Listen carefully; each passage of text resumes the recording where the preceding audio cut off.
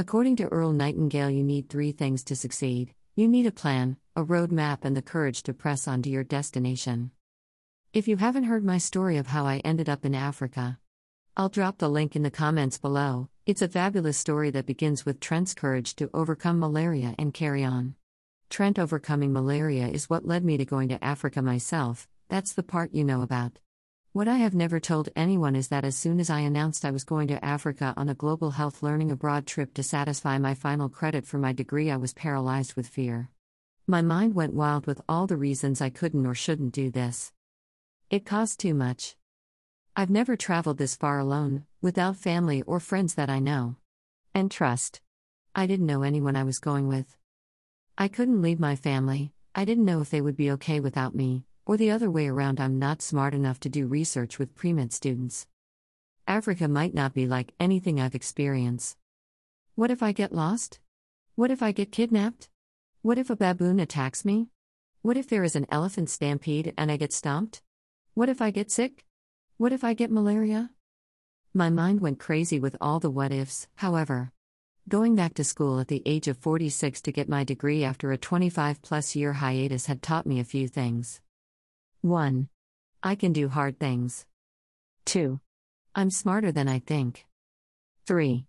I'm braver than I know. So, I made a list of everything I needed to do to make this trip happen, and each day I would do something on that list. This very act built a courage muscle in me that I didn't know existed. And I just put one foot in front of the other on that road map, each new day.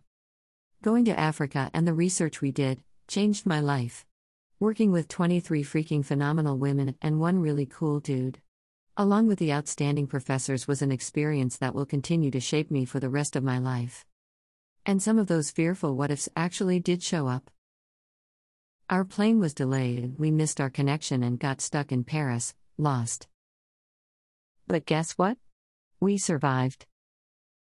I didn't know any of the people I was traveling with. But guess what? I fell in love with each one of them. Africa wasn't like anything I've ever experienced. But guess what?